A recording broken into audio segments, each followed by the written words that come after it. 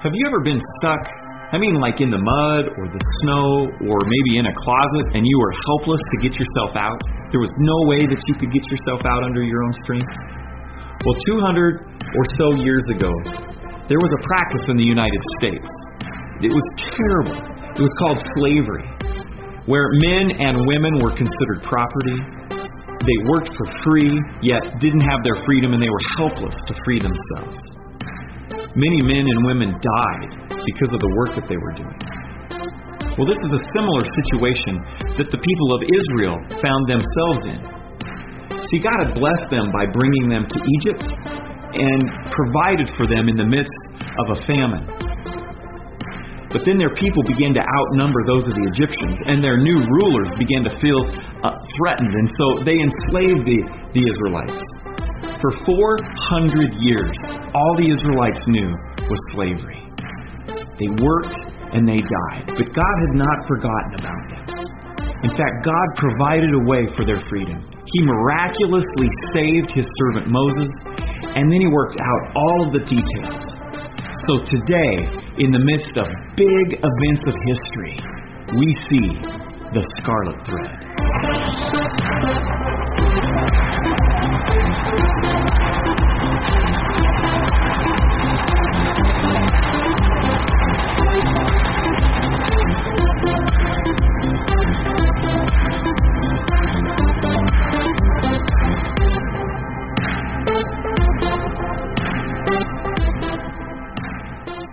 I just can't seem to get the titles of our messages straight. I've Got It Covered that's a great title that goes along with the message really well today. Moses on the Move, that goes really well too. And so you get the benefit of two titles. This morning, again, a couple's lawnmower was broken, and the wife tried everything she could to get her husband to fix it, but he just wouldn't do it. He just couldn't get it repaired. It would never sink in. So she finally thought of an idea that she thought maybe she would get her point across. So one day when her husband arrived home from work, the wife was sitting out on the lawn with a pair of scissors cutting the grass. And he stood there and he watched her for a moment, and then he just went into the house. And after a few minutes, he came back out of the house, and he handed her a toothbrush, and he said, "When you finish cutting the grass, you might as well sweep the sidewalk too."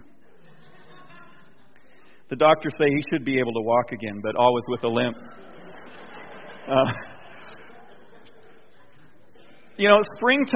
Springtime brings new growth and new grass, and when I saw that joke, it reminded me of the spring.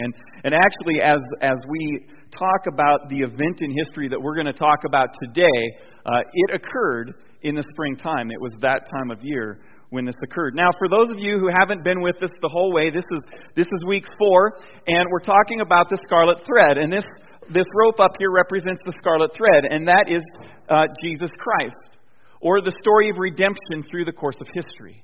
And we learned the first week that it was Jesus, Father, Son, and Holy Spirit. God never had a beginning, will never have an end. He has always been the Trinity, Father, Son, and Holy Spirit, and continues to work throughout our life. Now, we saw Him create in the first week. He created everything that exists. He created Adam and Eve, and He gave them one rule: don't eat from the tree of the knowledge of good and evil. One rule is all that they had. Well, Adam and Eve were deceived. They sinned, they ate from the tree of the knowledge of good and evil, and it was the first worst decision ever made on our planet. And God threw them out of the Garden of Eden, and we have been suffering the consequences and suffer the consequences of sin ever since that day. Well, the next thing we looked at was Noah, the event of the big flood. And Pastor Stephan told us how that was an actual act of redemption. God could have wiped every living being from the planet of Earth, but He did not. He chose to redeem. He chose to save Noah and his family and the animals, and so that's what He did. And then He made us a promise with a rainbow in the sky that He would never judge the planet. He would never flood the earth again in that way. And something we also talked about is the fact that secular history of our planet runs at the same time as biblical history. I shared with you this thought that I had, that somehow there was biblical history and then there's secular history. But the truth of the matter is that biblical history and secular history run parallel with each other. This was new to me. Maybe you're thinking, gee, Pastor Dave, I've known that all my life. Well, it was new to me. And so we also are looking at a few things that are happening on the secular side of history as we go through the history of the Bible. In 2166, Abraham was born. God made many promises to Abraham. One really big promise, that he would be the father of a great nation. And we saw that Abraham struggled in some of the journeys of life that God had him on. We saw last week the truth in the fact that we are not unlike Abraham, that Abraham is a lot like us. We fail, we succeed, we fail, we succeed. We fail tests that God gives us, we pass tests that God gives us. That's a huge story in and of itself. And then finally, Abraham and Sarah had the son that God had promised them in Isaac. And then God told him to do something totally unexpected. He said, Abraham, I want you to take your only son, your son whom you love, and I want you to take a trip and I want you to sacrifice him. And the Bible says that the next day, Abraham packed up and took his son and went to the mountain to sacrifice his son Isaac. Complete and total obedience. He raised the knife to sacrifice his son, and God stopped him and said, Abraham, now I know that you are faithful. I know that you are faithful. And then he provided a sacrifice for them. There was a ram caught in some weeds or some branches, and Isaac and his father Abraham sacrificed that ram in Isaac's place. His one and only son, whom God had said sacrifice, God provided a sacrifice to be in his place, not unlike the fact that God has provided Jesus Christ to be sacrificed in our place, as the scarlet thread continues on through life. Now, a couple other big events that I wanted to put up here for us. In 2006 BC, Jacob and Esau were born. In 1915 BC, Joseph is born. And then, of course, if you're familiar with it, there's the coat of many colors. He's sold into slavery by his brothers. He ends up in Egypt in prison for doing what was right. And after years, finally, God brings him to prominence. And in 1885, Joseph actually becomes one of the rulers of Egypt. God gives him that great responsibility, and he saves a lot of people. That's why the Israelites ended up in Egypt, was because there was a famine in the land. And Joseph took care of them. All right, then, today, we are looking at Moses. And in 1526, Moses is born. And then in 1446, we have two events. The first is the Passover, and we're going to be taking a look at that. And the second is the Exodus. In 1446. Now, a couple historical things that I want to let us know are happening all along with the biblical history is that in 2000 BC, we have Native Americans migrating to North America from Asia. We also, in the year 2000 BC, as best they can tell, Stonehenge was built. It's still standing. And then one other thing. In 1900 BC, we have the invention of spoked wheels. Horses begin to pull vehicles, and Egypt begins to irrigate. Some of the first farmers around Egypt begins to irrigate. Isn't it amazing how God works? I mean, what we're reading, what we're looking at is actual history of humanity, of the planet, and of God working in the course of that history. And I think it's wonderful the way that God teaches us through everyday experiences and lessons, and through His Word, the Bible, through symbols. And we're going to see an extraordinary symbol today. Actually, something that wasn't simply a symbol. It was a method of redemption. Today we take a look at God, at something God commanded the Israelites to do that is nothing short of amazing in its practice and amazing in its revelation. So turn to the book of Exodus. It's the second book in your Bible, Genesis, Exodus. And if you don't have a Bible with you, there should be one underneath the seat in front of you. And we're going to just kind of flow through some chapters. You can turn and look at them as I mention them if you would like. Now, if God had not created Moses, I think Hollywood eventually would have. You know, Moses did some epic things. In fact, there's several movies that have been produced. DreamWorks took a hold of Moses' story and made a movie. Charlton Heston, probably in one of the most popular movies, maybe until now, until the Bible may, I don't know, remove that as kind of the movie to watch when it comes to biblical history. I don't know. But the events of Moses' life contain all the elements of great epics. I mean, from the moment he took his first breath, you see, the Pharaoh at the time had said, these people are populating way too much. They're going to overtake us. So he commanded the Israelite midwives to start killing all of the boys that were born and to only save the girls. Well, the midwives couldn't do that, and they disobeyed that. They wouldn't do it. So then the Pharaoh took things into his own hands, and he began having the boys killed himself. And then Moses is born. And Moses' mom is able to hide him for 3 months. And then she can no longer hide him, so she puts him in a basket, floats him down a river, and he is picked up, coincidentally, by the princess of the Pharaoh's daughter. And is then raised. He's raised in the household of the Pharaoh. It gets a real good close look at what the culture is in Egypt, what it means to have. And then he goes from a have to a have-not.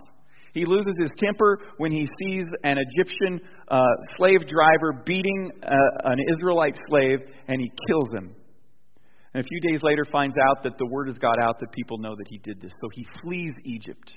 He flees Egypt to a place called Midian, where he meets his wife. He gets married. He works for his father-in-law. He tends sheep. And he goes from a very rich life to a very common one. And while he was there in Midian, the Bible says that it was a long period of time. And during that time, the Pharaoh died, and the people of Israel began to cry out to God to free them. In Exodus 2:24 and 25, it says that God heard their groaning, and he remembered his covenant with Abraham, with Isaac, and with Jacob. So God looked on the Israelites and was concerned about them. Was this I remember. Now I remember the Israelites. They've been in Egypt all this time. I wonder where they had gone. No, that is not what happened. God remembered them as in he's acting on their behalf now. It's been a long time, but now he's acting, and it's the right time. It's the right time. So God met Moses in a burning bush. Says, Moses, you're the man. I'm sending you. There's this debate between God and Moses whether Moses is actually the guy that should be. God actually agrees to send Aaron with him to be his spokesman when he goes to meet before the Pharaoh. Now, the legacy of Moses' leadership is the Exodus, hands down. Now, Exodus, just a sidebar, is actually Greek for exit. If you were to go to an airport in Greece, you would see that sign right there above a lot of doors. Exodus is the big exit, and this huge exit occupies center stage as the central part or event of the nearly 1,500 years of Old Testament history. It is one of the greatest historical events in the life of the nation of Israel. Yet, if we put our focus on Moses, we will completely miss it. You see, the book of Exodus isn't written to tell us about Moses. It's not written to tell us about the people of Israel. It's written to tell us about the Redeemer of humanity, God, and eventually his Son, Jesus Christ. Because it's not about Moses. It's not about Israel. It's the scarlet thread. It's about the Creator of all things working throughout the course of history, even to today. So we need to see ourselves for who we really are. We are slaves in the need of a Savior, just like they were slaves in the need of redemption and freedom. People that are stuck without Jesus are slaves. People who depend on the work and grace of Jesus Christ. That's who we are. And all of Scripture is focused on that fact, that Jesus Christ, that God is the Redeemer of all things. So the Bible is about Jesus, not about Moses or any other biblical figure. The point of Moses is not Moses, it's God. And the point of those times in your life and my life when He's working and we see and things are happening, it's not about us so much as it is about Him. Hebrews chapter 3, verses 1 through 4 tell us of this fact. Therefore, holy brothers and sisters who share in the heavenly calling, fix your thoughts on Jesus, whom we acknowledge as our apostle and high priest. He was faithful to the one who appointed him, just as Moses was faithful in all God's house. Jesus has been found worthy of greater honor than Moses, just as the builder of a house has greater honor than the house itself. For every house is built by someone, but God is the builder of everything. God is the builder. It's not you, it's not me, it's God. It's Jesus Christ. So I made verses 3 and 4 your memory verse for the week so that we can focus on the fact that we need to fix our eyes on Jesus. And as we do, incredible things will happen. Because the individual characters in the Bible don't show up because anything about them was particularly significant. In fact, many of them are chosen because they are insignificant. And I tend to think of myself as somewhat insignificant in the scheme of life. And I can hold to the truth that God has chosen me for something. And it's God that works in me. The Lord, He is God.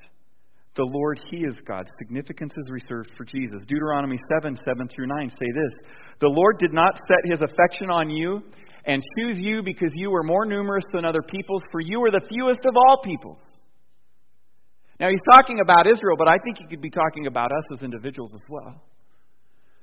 But it was because the Lord loved you and kept the oath He swore to your ancestors, that He brought you out with a mighty hand and redeemed you from the land of slavery, from the power of Pharaoh, king of Egypt. But it was because of the Lord's love. Know therefore that the Lord your God is God. He is the faithful God, keeping His covenant of love to 1,000 generations of those who love Him and keep His commandments. 1,000 generations is a long time. Don't think we're to the end of it yet. He loves us. He loves us. So if we look and scan back in your Bible to chapters 7, 8, 9, and 10, you will see the miraculous things that God did through the process of the first 9 plagues. Crazy stuff. I mean, like frogs coming up, just all over the ground. Can you imagine? The locusts, the fire, the hail. I mean, the land of Egypt must be decimated at this point in time. Those people are tired of what's going on now. God has been preparing the people of Egypt as well as the Pharaoh and the rulers of Egypt for this great exit that the Israelites are going to make. But to this point, even to chapter 10, the people are still stuck. That's point number 1 in your notes. People are stuck. We are stuck. If without Jesus Christ in our sin, these people are stuck geographically. Now, Exodus 12:40 says, now the length of time the Israelite people lived in Egypt was 430 years. 430 years. That's a long time. And they were increasingly desperate and worn out. They were stuck. Now, I mentioned in the bumper video, asked you a question, have you ever been stuck? Well, I want to show you a couple guys that have been stuck. Here's the first picture of a guy that's stuck. There is no way he's getting out of there in and of himself. Can't happen. It ain't going to happen. Now, some of you guys that sell, equipment other than green are kind of smiling right now. I know you are. Okay? And I don't know why, but everything I'm using today turned up to be green. This is another one. Maybe these guys were just, maybe they were just thought so much of their green tractors that they thought there's no way I can get stuck. Well, this guy was proved wrong. He is definitely stuck. And then, to heap insult to injury, I look at that picture, and you would have thought after the first one they'd have known that you can't go in there. Especially you would have thought after the second one, why would you even back a third one in there and think it was going to do any good? But that's what they did. You know, the people of Israel are stuck. They're geographically stuck, and they cried out. And you may be thinking right now in your life, there may be something going on in your own life personally, and you're feeling stuck. You're wondering, can I go on? Can I get out of this? Well, I want us to do this. If you feel helpless in your situation, you need to cry out to God. And I want to give you something in order to do that. Write this in your notes, Psalm 116.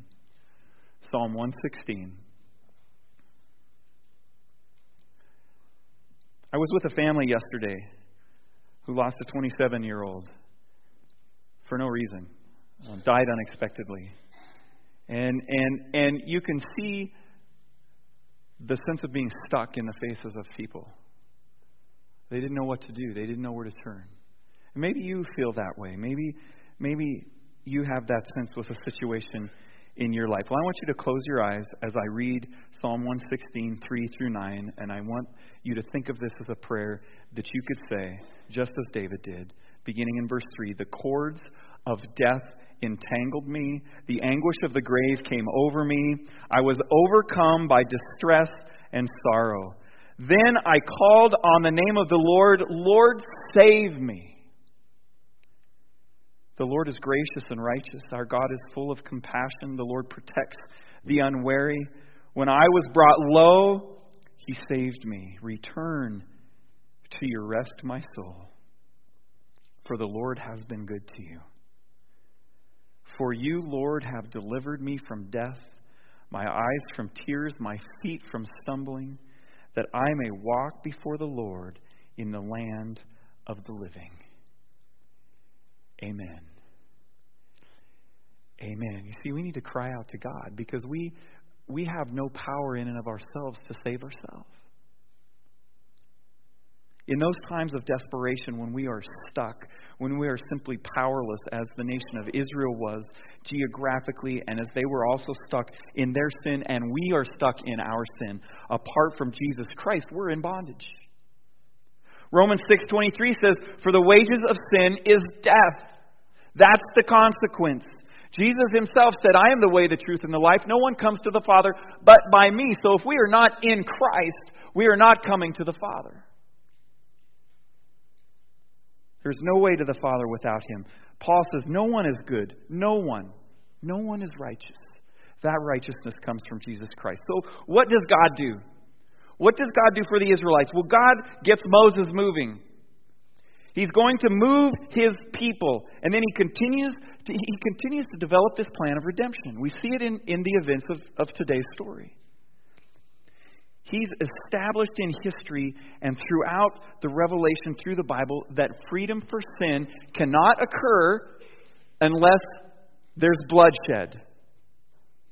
We saw that in the second look video this week. Ty talked about that a little bit. And then Hebrews chapter 9, verse 22 says this: "In fact, the law requires that nearly everything be cleansed with blood, and without the shedding of blood there is no forgiveness." There's no forgiveness without the shedding of blood. And it's getting more clear and more clear the further we go. There is no salvation. And God is literally rolling out His plan for the present and the future. And on down further into the future as we look at this case of the Israelites today. So let's take a look at what the plan was. What was the plan? Well, the first part of the plan is the punishment and judgment of Egypt. Egypt is an evil nation. They practice black magic. They sacrifice humans. They worship hundreds of gods. And they even hold to the truth that their human leaders, the Pharaoh's son, are actual gods or deities themselves. That's what the Egyptians believe. They've suffered 9 plagues already. They're tired and worn out from all the pain, yet there was one more plague that would be greater than all the rest put together that they are going to have to suffer because of their ruler's stubbornness. It would be the most devastating and painful of them all. And it would remove all doubt, if there was any doubt in anybody's mind in the nation of Egypt, that the God of Israel was the one and only all-powerful God. This last plague will remove that doubt. Because you see, even the prince of the Pharaoh thought as a deity, his firstborn will not survive this plague. As we look at Exodus 11, 1 through 3, we see that Pharaoh's mind will be so changed that he will drive the Israelites out. You know, I have that passage in my notes, and this morning at first service I was wondering if that was right. Now the Lord had said to Moses, I will bring one more plague on Pharaoh and on Egypt. After that, he will let you go from here. And when he does, he will drive you out completely. He's not just going to ask you to leave. He's going to run you out of town. His mind is convinced that I am God, and he needs to let you people go. And that's exactly what Moses, or what the Pharaoh does. And then we see in Exodus chapter 11, verses 4 through 6. So Moses said, this is what the Lord says. About midnight I will go throughout Egypt. Every firstborn son in Egypt will die. From the firstborn son of Pharaoh who sits on the throne to the firstborn son of the female slave who is at her handmill, and all the firstborn of the cattle as well. There will be loud wailing throughout Egypt, worse than there has ever been or ever will be again. It's not going to be good for Egypt. But if it's not going to be good for Egypt, what about all the Israelite firstborns? I mean, what's going to happen to them? And that's where the Passover comes in. First, I want to get an idea of what maybe this plague might do to us here, just in this room right here. If you are a firstborn son, raise your hand. Okay? If you are in a family where there's a firstborn son, raise your hand. Can you imagine? Could you imagine? You know, really, that's a really good example of what sin does in our own life. It's death. It's death. It's evil. It's death. But then God comes up with this amazing thing. Literal happens. Exodus 12, 41 and 42 says at the end of the 430 years to the very day, I think that's significant. You think God doesn't work things out? God cared about the details of your life? What does one day matter at the end of 430 years? God did it to the day. To the day. To the very day all the Lord's divisions left Egypt, because the Lord kept vigil that night to bring them out of Egypt. On this night, all the Israelites are to keep vigil to honor the Lord for the generations to come. Now, there are at least 2 generations of people here who have only known slavery. That's all they've known. They were born in it, and they have been a slave their whole life. And they have been influenced in a huge amount probably by the gods and the way that they worship in the nation of Egypt. See, they haven't been allowed to worship the way that they worship. It's been all forced and controlled. And they are about to have their minds blown by the one true God of all of life. This one event is one of the 2 biggest historical events to ever happen to the Israelites. No, check that. To happen to mankind. God is doing something amazing here in chapter 12. And I want to highlight a few things. And something that we need to recognize is that God is telling them that this is going to happen. Okay, when we think of the Passover, we think that's something that they celebrate because of something that happened in the past. Yes, it is. Today, that's true. But when they first get this, it's gonna happen.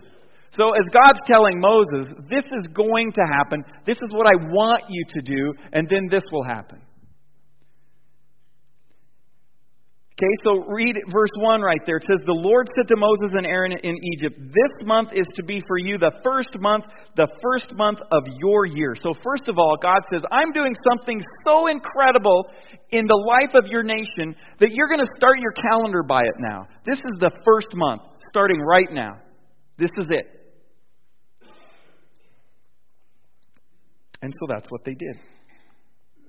It's the time of Abib, or later when in Babylon it was renamed as Nisan. It's April or March. It's right now.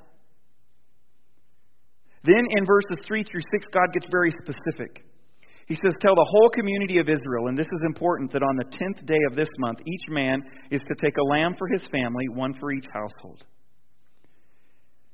In verse 5, he says, the animals you choose must be year-old males without defect, and you may take them from the sheep or the goats. Take care of them until the 14th day of the month, when all the members of the community of Israel must slaughter them at twilight.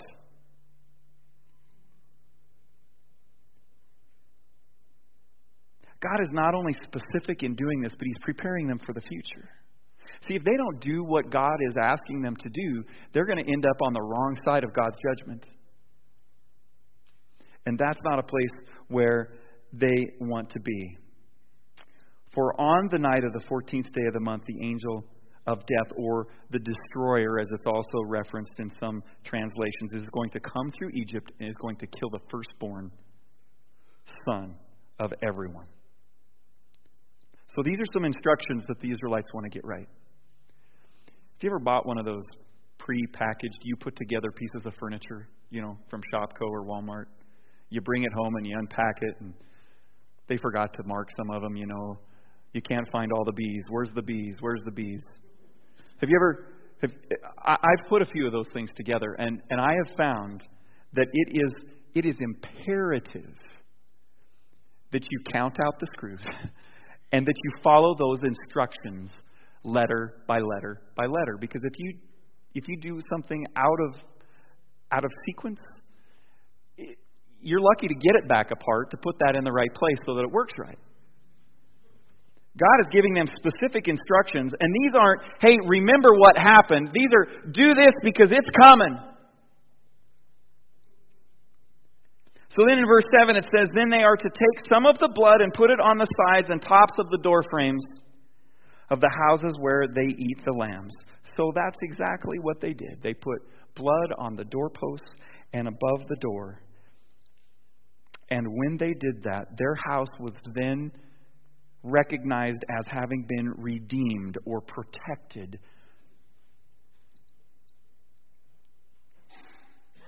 by the blood of an unblemished lamb. Then there's more details about what to eat and what to do with what's left, if there is any. They're even told what to wear. Pastor Ty, I think this week in the second look video, you're talking about some of the Passover stuff and the symbolism, right? Right. Well, look at verse 11. God says, this is how you are to eat it. With your cloak tucked into your belt, your sandals on your feet, and your staff in your hand, eat it in haste. It is the Lord's Passover. This isn't a sit down, enjoy family time kind of meal. This is one of those meals where you overslept you live in the country as a kid, you overslept. The bus is going to come around the corner any second. You're standing at the breakfast table, you're scarfing your food, and you're already dressed to go out the door with your coat and everything. God says that's how you need to be dressed, because it's going to happen that quick. When it happens, you're going to be gone. And you're going to be able to do that because of the Passover. God is making sure that they are ready. We need to be ready today. Today. A question that I always ask at a funeral is, we always face our own mortality when we attend a funeral, especially if it's somebody that's very close to us. We're not going to live forever. And we shouldn't even assume it's going to be through tomorrow. We need to be ready today. That's what he's telling the Israelites right here. You need to be ready because it's happening. Trust me, it's happening. Verse 12, on that same night I will pass through Egypt and strike down every firstborn of both people and animals, and I will bring judgment on all the gods of Egypt. I am the Lord. The blood will be a sign for you on the houses where you are, and when I see the blood, I will pass over you. No destructive plague will touch you when I strike Egypt. They will be safe. Not only will the chains of their slavery soon be broken, but they will come out of it unscathed. Unlike the Egyptians. Then, in the next few verses, God commands them to celebrate, to commemorate the Passover every year from now on. Not only to remind yourselves, but so that your children and your children's children will know that I am the Lord, the one God.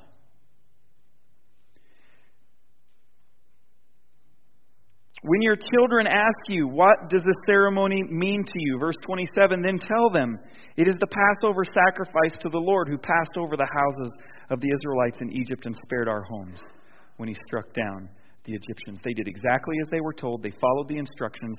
And then in verse 29, it happens. At midnight, the Lord struck down all the firstborn in Egypt, from the firstborn of Pharaoh, who sat on the throne, to the firstborn of the prisoner who was in the dungeon, and the firstborn of all the livestock as well. Pharaoh and all his officials and all the Egyptians got up during the night, and there was loud wailing in Egypt, for there was not a house without someone dead. God's judgment is not good. It is deserved, but it is not good. And then Pharaoh in verse 31 summons Moses and Aaron and says, up, leave my people, you and the Israelites. Go, worship the Lord as you have requested. Take your flocks and herds as you have said, and go. And then he says something that's odd, kind of out of place.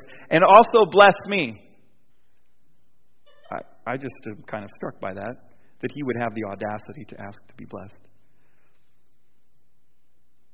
But maybe he's beginning to realize how powerful the God of the Israelites is.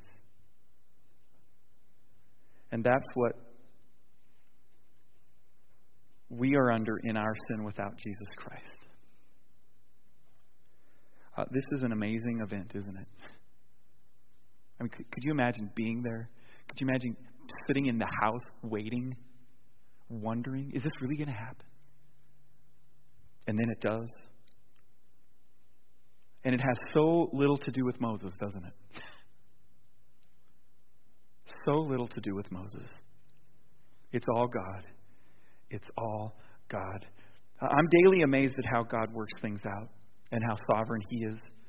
Not only did God lay out what was going to happen in the Passover that night in Egypt before it happened, but He laid out what was going to happen some 1,400, almost 1,500 years later, what was going to happen in Jerusalem.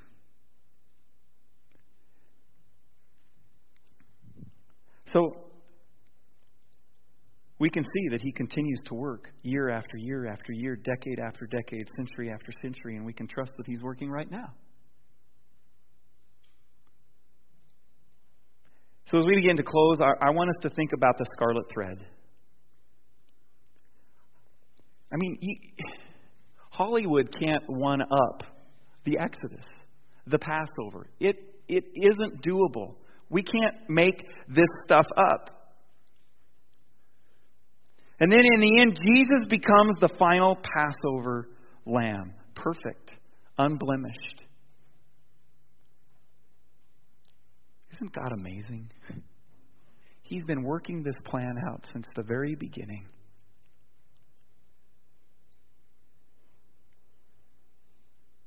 And now Israel experiences, all of humanity experiences a second huge shift in the universe. As Jesus makes His way into Jerusalem on what day? Lamb Selection Day. And then He is crucified at the hand of the Romans at the request of the Jewish religious leaders, just as prophecy had declared for hundreds of years before. It happens in God's own time, in His perfect time. And each and every one of us listening to this message who have believed in Jesus as our Savior are living in the reality of spiritual freedom. We have spiritual freedom today. It doesn't matter what kind of a curveball life throws you. If we as a nation were enslaved in some way by another country for hundreds of years, that doesn't change the fact that God is still working and redeeming in our life. We are no longer stuck. We are free. And then write 1 Peter 1:18 through 20 in your notes and think on this week. For you know that it was not with perishable things such as silver or gold that you were redeemed from the empty way of life handed down to you from your ancestors. It's an empty way of life. Money can't buy you freedom. Your job can't buy you freedom. Your family can't buy you freedom. Your kids can't buy you freedom. It's an empty way of life. But with the precious blood of Christ, a lamb without blemish or defect, He was chosen before the creation of the world, but was revealed in these last times for your sake. You were redeemed with the precious blood of Jesus Christ. Oh, what good news. What good news you guys are taking to Spain. Oh, we just pray that people will listen, that they will hear.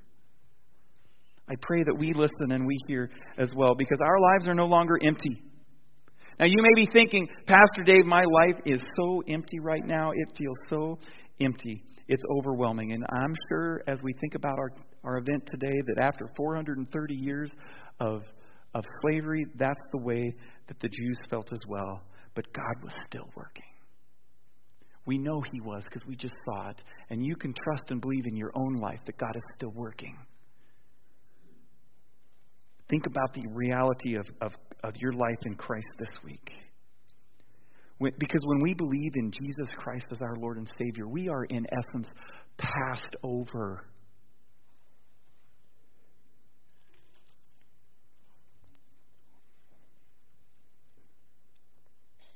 Those things that we have done wrong, those sins are not counted against us. They are counted against Jesus Christ. He has absorbed the pain and the agony of all of that. He paid the price. And I pray that all of us here today have surrendered our lives to Him. Now, again, one last time, think about the fact that for thousands of years, God has been working this out. God worked in Noah's life, and He worked in Abraham's life, and Isaac's, and Jacob's, and Joseph's, and Moses, all the way down to the disciples, to us. He's still working. He's still working, and we can smile because He is, even in the midst of those hard things that we're experiencing in life.